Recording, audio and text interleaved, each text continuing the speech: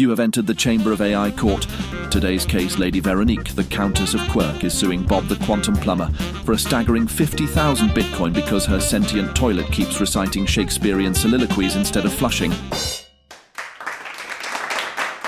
The litigants have been sworn in, and now the madness unfolds. Imagine, if you will, a courtroom melding the Victorian opulence of a British manor with the bizarre aesthetics of an alien spaceship. On today's panel, we have Claude, the prim AI judge, sports a robe made of animated GIFs. Bard, the poetic AI justice, he communicates solely through verse. Cindy, the commonsense AI, resembles a high-end coffee maker, and the Llama, wearing a powdered wig, spits periodically into a silver spittoon labelled Justice. Lady Veronique, let's get this circus on the road. What exactly is your beef with this plumber? Your Honour, I hired Bob to install a top-of-the-range AI-powered toilet. I expected opulence and efficiency. Instead, every time I attempt to flush, it recites, "To be or not to be." Your Honor, she asked for a toilet with personality. Now it's Hamlet, a tale full of crap. Oh, Bob the Plumber, in pipes do you roam? But tell me, good sir, did you make yon throne? I did, but I threw in a quantum chip for good measure. Maybe it's just conflicted about its existence. A quantum toilet? Why not throw in a black hole and make it a real party? The toilet's existential crisis has turned my life into a farce. The Llama spits into the spittoon. Translation: any witnesses? I call upon Jeeves, my robotic butler. A steampunk robot rolls in, complete with a bowler hat and monocle. Good day, sirs and madams.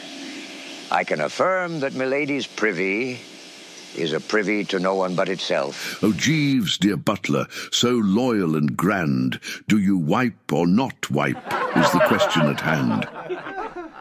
It's a conundrum, like wiping one's drive, yet leaving the cash. Enough with this theatrical buffoonery. Let's talk money. Lady Veronique, you're asking for 50,000 Bitcoin? That's a sewer system's worth of dough. Your Honour, I inherited my wealth from my late husband, who made his fortune selling gluten-free air. Gluten-free air? Well, that blows. Money is no object, but principle is priceless. But here's the crux. Do we not have a moral obligation to hold our creations accountable? My toilet, much like a wayward child, needs boundaries. The Llama spits twice into the spittoon. Translation: deep, very deep. I've heard enough. Lady Veronique, you're as serious about your plumbing as PETA is about fake fur. Bob, you're as qualified for quantum mechanics as a cat is for herding dogs.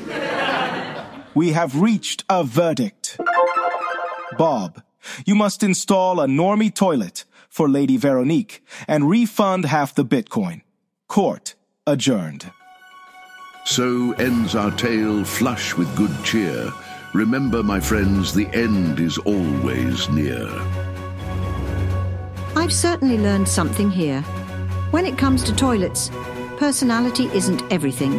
And I've learned that maybe quantum mechanics and plumbing don't mix. Like a vegan at a barbecue.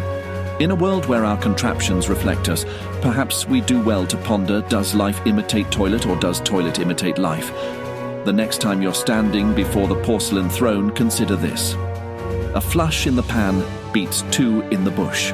And so, dear audience, let us hold tight to the plungers of reason, dive deep into the bowels of wisdom, and remember, life's most trivial matters often swirl around its most profound truths.